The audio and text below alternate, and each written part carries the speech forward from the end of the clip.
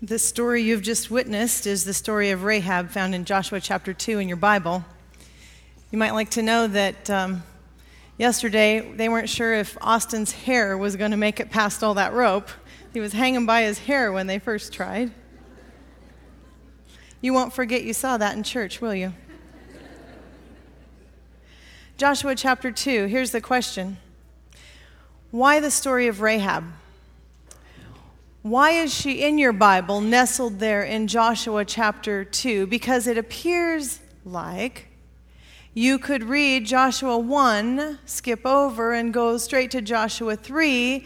The story would carry on with the same outcome, whether her story is there or not. Why Rahab? Why is she there for us? That's the question I'd like for you to ask. Joshua chapter 1 begins, Moses is dead, God is speaking. Joshua is the new leader. It's a new generation. It's a powerful speech God gives Joshua. Stand up, move forward. I'm about to give you the land that I've promised. Be courageous. The Bible says be very courageous. Don't be afraid. I'll be with you.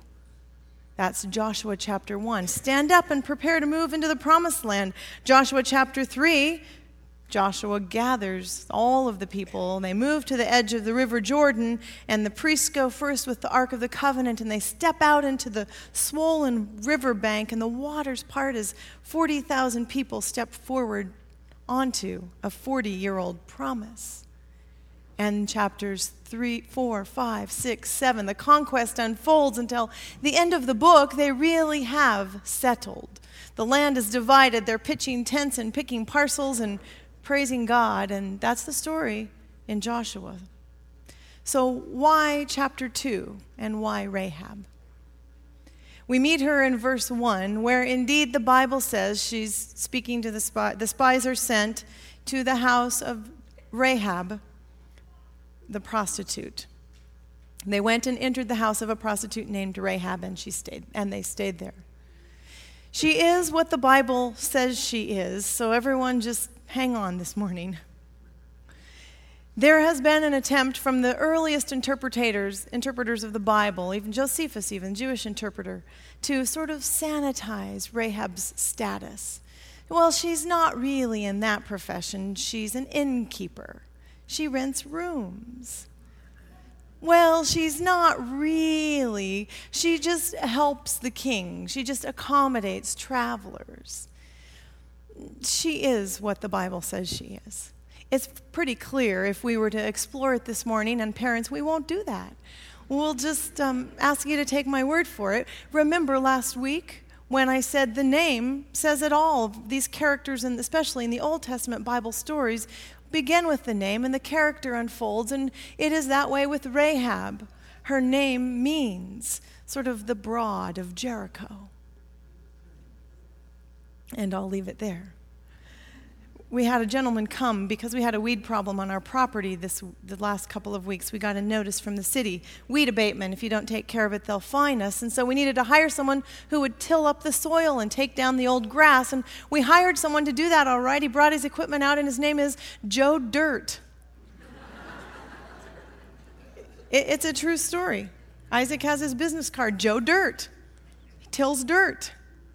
Rahab is what she is. So rather than sanitize it, let's work with it. Here's what happens if we sort of sanitize it and skip over it. Here's what we lose. Rahab is not only a prostitute. Rahab is not Israelite. She's not only a non-Israelite, she's a Canaanite, which is a nice word for about 7 groupings of people. She's not only a Canaanite, but she's about as Canaanite as you can get. She's about as far to the extreme, even in her Canaanite culture, as you can get. If you could imagine her at the farthest point of the city, the text goes on later to tell us she lives on the east wall. She really lives between the outer walls of the city, sandwiched in an apartment there where her window and her red cord hang up against the wall, sort of in the farthest part of the city. Imagine that picture, would you? That is Rahab, about as far as you can go, even from your own culture and community. Rahab stands there as a sign for everything Israel is to abandon. Rahab the temptress embodies, and she represents a metaphor for everything Israel has been told to avoid. Don't go chasing after other gods, idolatry. And so here's Rahab right in the middle of the story, chapter 2. She is what she is, and it makes the story more powerful. She's as far from Israel and the Israelite God as anyone can get, positioned far from Abraham and Sarah and all of the rest. And remember, Israel has had a problem with chasing after other gods. Just back up a book or two in your Bible, you'll see that. So in Joshua chapter 1, when Joshua is told to stand up with his army and prepare to receive the land, they're told, be courageous and be strong. Today, you'll own what you're stepping on. Don't turn away from the law, Joshua is told. Remember, I brought you out of Egypt. Remember, my presence will be with you. When Joshua was summoned to stand up and stepped forward, instead, he sent 2 spies secretly out into the land, which he supposedly was about to own. Joshua falls back into sort of military tactics of sending out spies to scout things out, see the terrain, see what we're up against, how will the battle unfold. The Bible says the spies were sent out, and the very next sentence says they ended up in the house of Rahab. And there, my friends, is also a whole nother sermon. What are the Israelites doing at Rahab?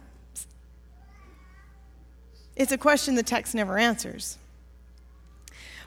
But this is where they end up, and this is where they meet this woman. They, instead of scouting out the land, they end up in the home of Rahab. And here they now are standing close in proximity in her home. They stand right up against all that God has told them to avoid.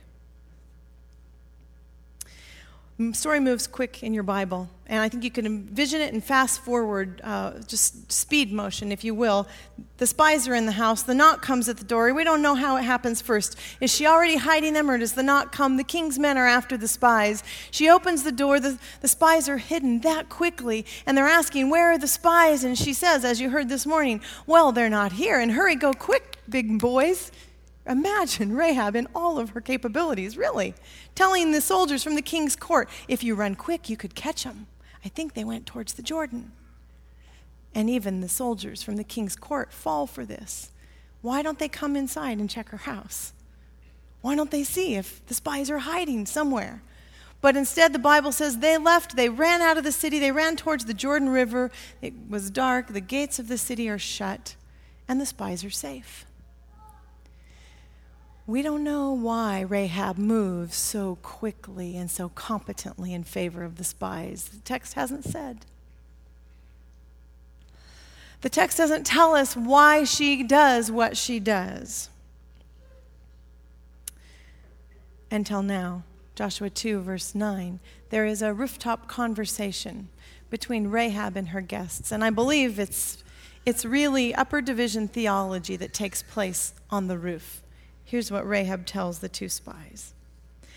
I know that the Lord has given this land to you, and that a great fear of you, the Israelites, has fallen on us, the Canaanites, so that all who live in this country are melting in fear because of you.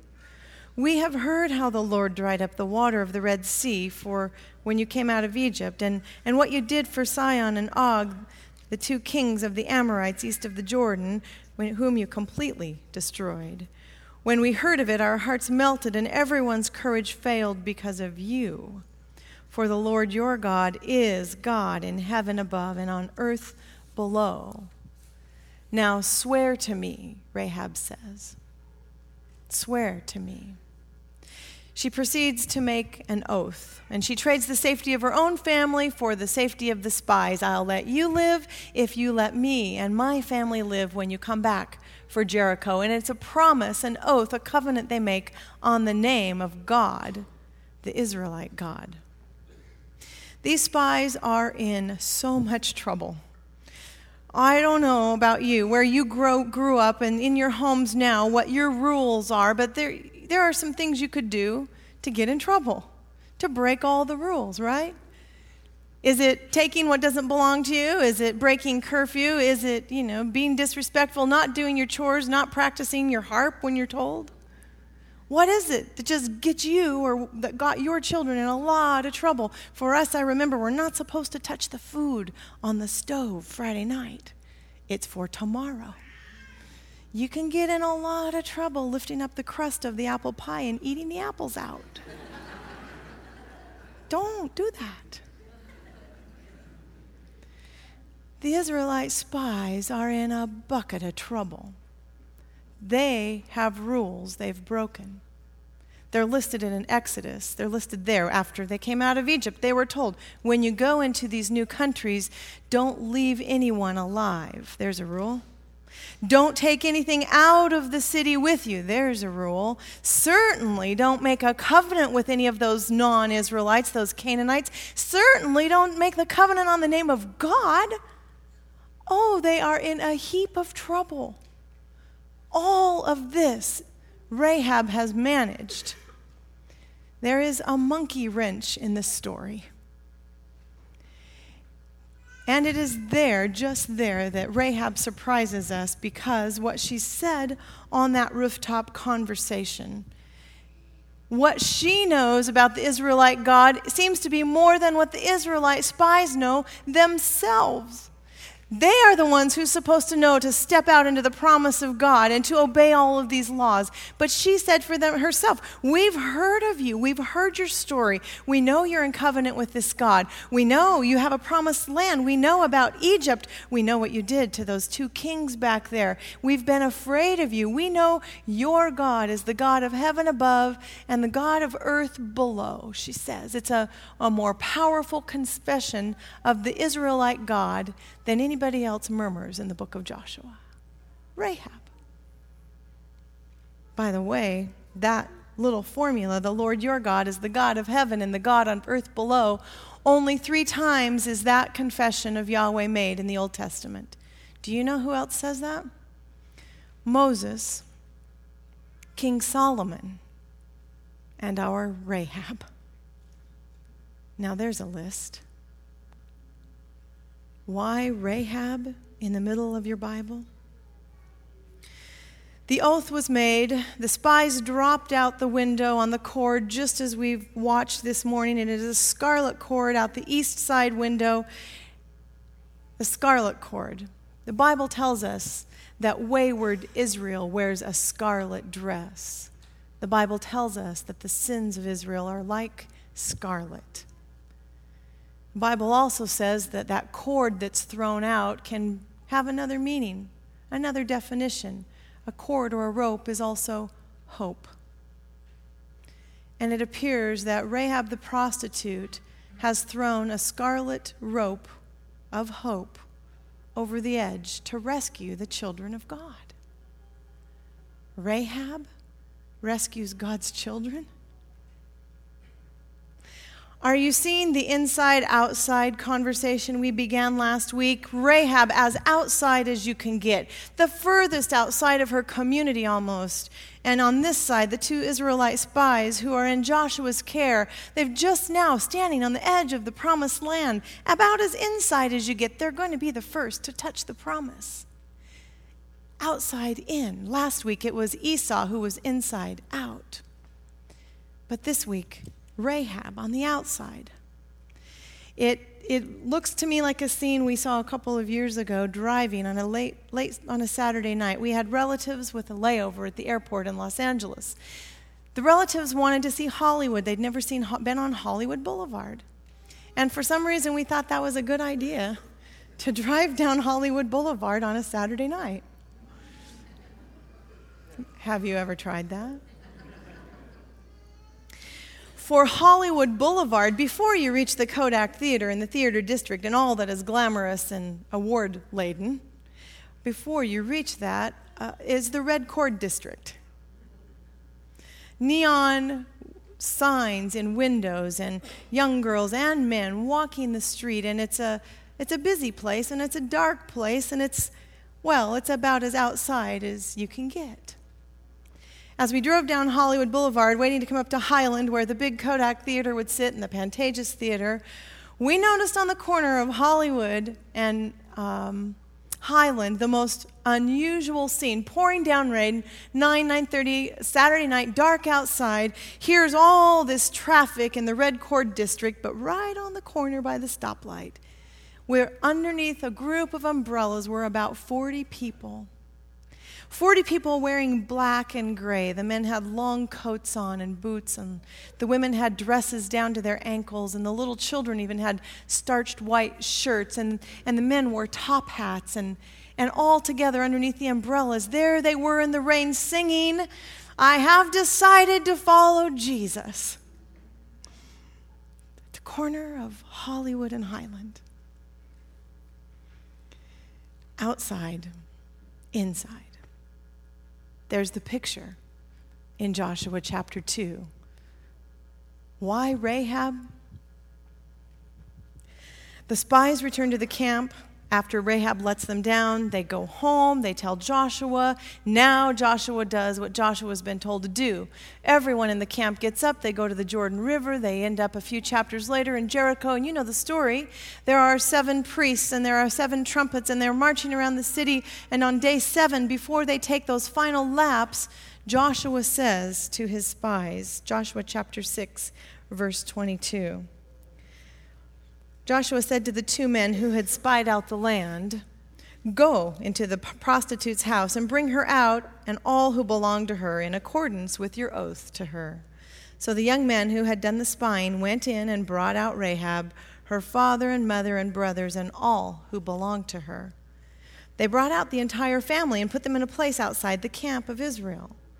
Then they burned the whole city, everything in it. But they put the silver and the gold and the articles of bronze and iron into the treasury of the Lord's house. But Joshua spared Rahab the prostitute with her family and all who belonged to her, because she hid the men Joshua had sent as spies to Jericho. And she lives among the Israelites to this day. She lives among the Israelites to this day? Well, there's a little understatement. Matthew 1. Verse 5 and 6. She lives in the genealogy of Jesus Christ. Salmon, the father of Boaz, whose mother was Rahab. Boaz, the father of Obed. And you know how that unfolds. King David. Yes, she lives among the Israelites today. How about Hebrews 11, this great hall of faith chapter, right perched there with Abraham and Sarah and all the rest. By faith, the walls of Jericho fell after the people had marched around them for 7 days. By faith, the prostitute Rahab, because she welcomed the spies, was not killed with those who were disobedient, or better read, those who didn't believe. And what about in the early church, James chapter 2, where they're arguing about faith and works and understanding how this goes? She's mentioned there again with Abraham. In the same way, was it not even Rahab the prostitute? Was she not considered righteous for what she did when she gave lodging to the spies and she sent them off in a different direction? As the body without the spirit is dead, so faith without deeds are dead. Yeah, she lives even today with Israel. There stands Rahab as a witness in the house of Israel. Rahab the prostitute lives faithfully. Why Rahab? She is an outsider who is now in. Rahab, she stands with the best of them as a witness, and she reminds us that anyone, everyone, whoever decided is just one confession away from being with God. Just one confession away. Rahab gives everyone hope. Everyone who perceives themselves as outside, who perceives themselves as shame-filled and unworthy, who perceives themselves as so far from God, God's reach could not possibly get there. There stands Rahab with her scarlet cord of hope saying, "Oh, but this God can rescue you." Why Rahab? Rahab says anyone who seeks God has hope for a rescue. Rahab also sneaks up on us, the inside community. She sneaks up on us and reminds us on the inside, look at how easy it is to sort of lose your way. Look at how easy it is to forget about the agendas of God, the spies who make their way in. Now, it'd be interesting if you would make time this afternoon or this week to read Joshua 7, the story of Achan, who is also one of these high-bred insiders. Read how easy it slips for him. as he loses his way, when he takes possessions from the ruins of Jericho. Rahab dies. Oh, everyone dies. Not Rahab, pardon me. Achan dies, and everyone dies. It's not that he dies as an outsider. He dies like a Canaanite. Read Rahab and Achan side by side. Look how easy it is, how subtly it slips up on us that we can lose our way and lose focus of the agenda of God. Rahab also speaks a question to the insider community.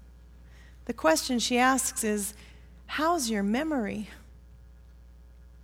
How's your short-term memory? How's your long-term memory? For the ones who were supposed to have known what their God did for them, Rahab reminded them. In Joshua chapter 1, God stood up and said, now remember, I'm going to give you every place you set foot on, as I promised Moses. Your territory is going to extend from the desert to Lebanon, from the great river to the Euphrates, all the way to the Hittite country. Goes on and on. Be strong and courageous. Again, be very strong and very courageous. Don't turn away from me. I'm the Lord who brought you out of Egypt. This is me. I'll be with you always. And Rahab knows this better than the insiders, so she's really asking us the question, how's your memory?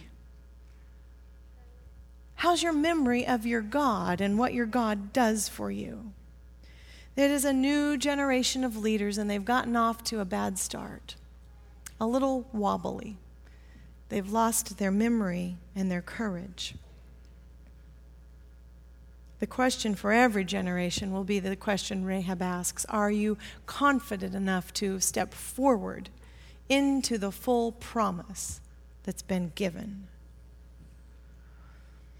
When we read these Bible stories, just one note this morning, it is easy for us to come to the old stories, especially in the first part of our Bible. Someone said to me last week, how wonderful to come back to some of the Old Testament stories. I like to read these stories. When we read these stories, I want to caution us as a community not to underread them.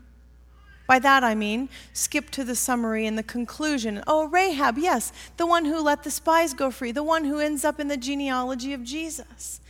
I caution us not to underread and to say, well, yes, God kept his promises to the Israelites by putting Rahab there. Well, he knew he could trust Rahab. And I caution us not to underread by saying, well, God had to work all this out, and of course we know God wins.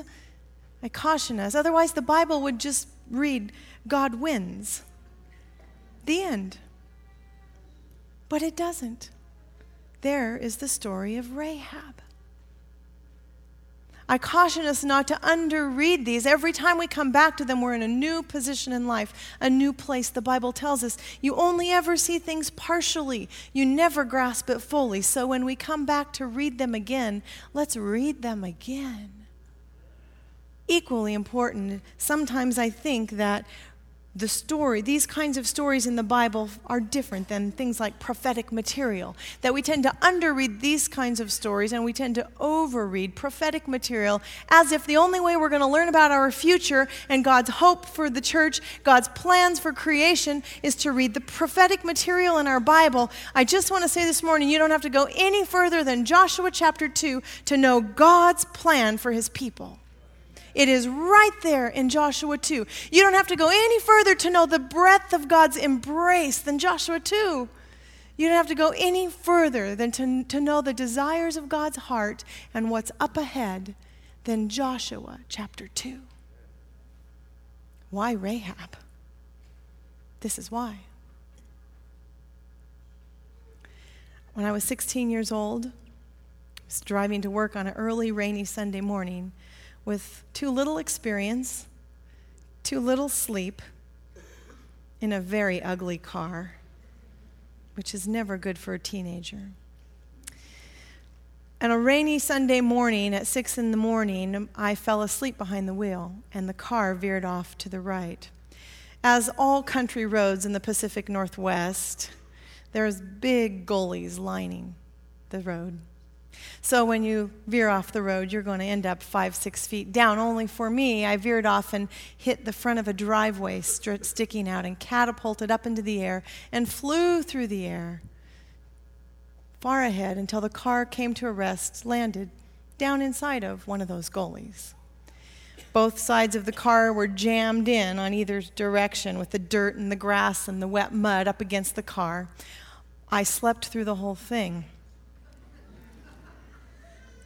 I really have no memory of any of this. My first memory is sitting on the table in work, 2 miles down the road approximately, sitting on a table with blood all over my jeans and blood on my ski jacket and tears in my clothes where all these glass bottles had come flying forward, the old-fashioned 7-Up bottles from a social at the academy the night before. All this glass had come flying forward.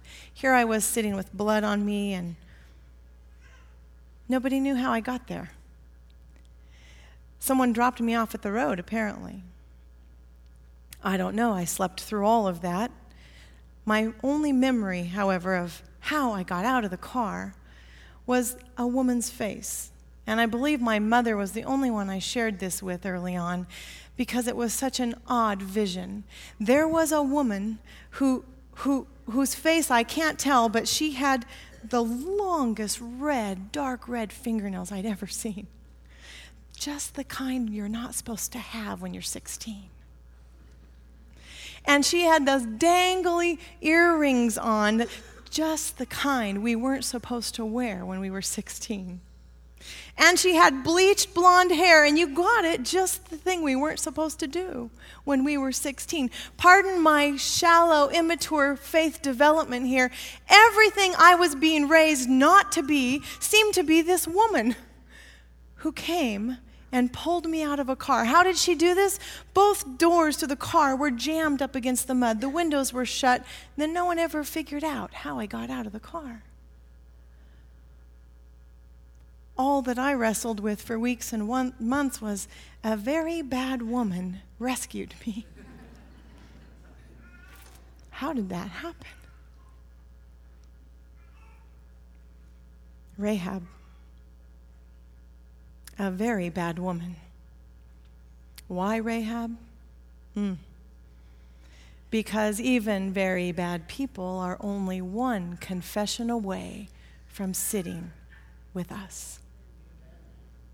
Amen.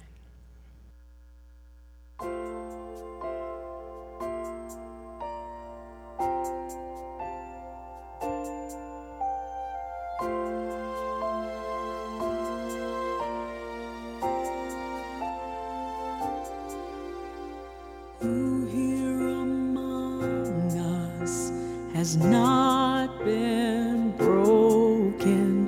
Who here among us is without guilt or pain?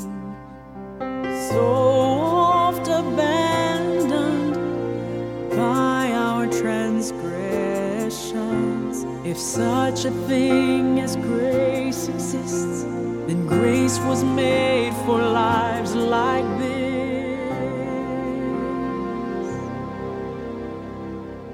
There are no strangers, there are no outcasts, there are no orphans of God. So many fallen, but hallelujah, there are no orphans of God.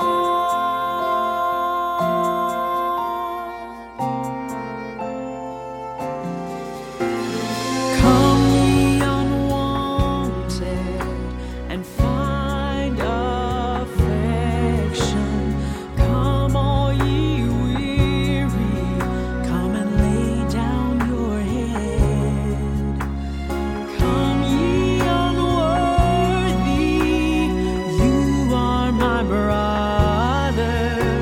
If such a thing as grace exists, then grace was made for lives like this. There are no strangers, there are no outcasts, there are no orphans of God. So many fallen, but hallelujah, there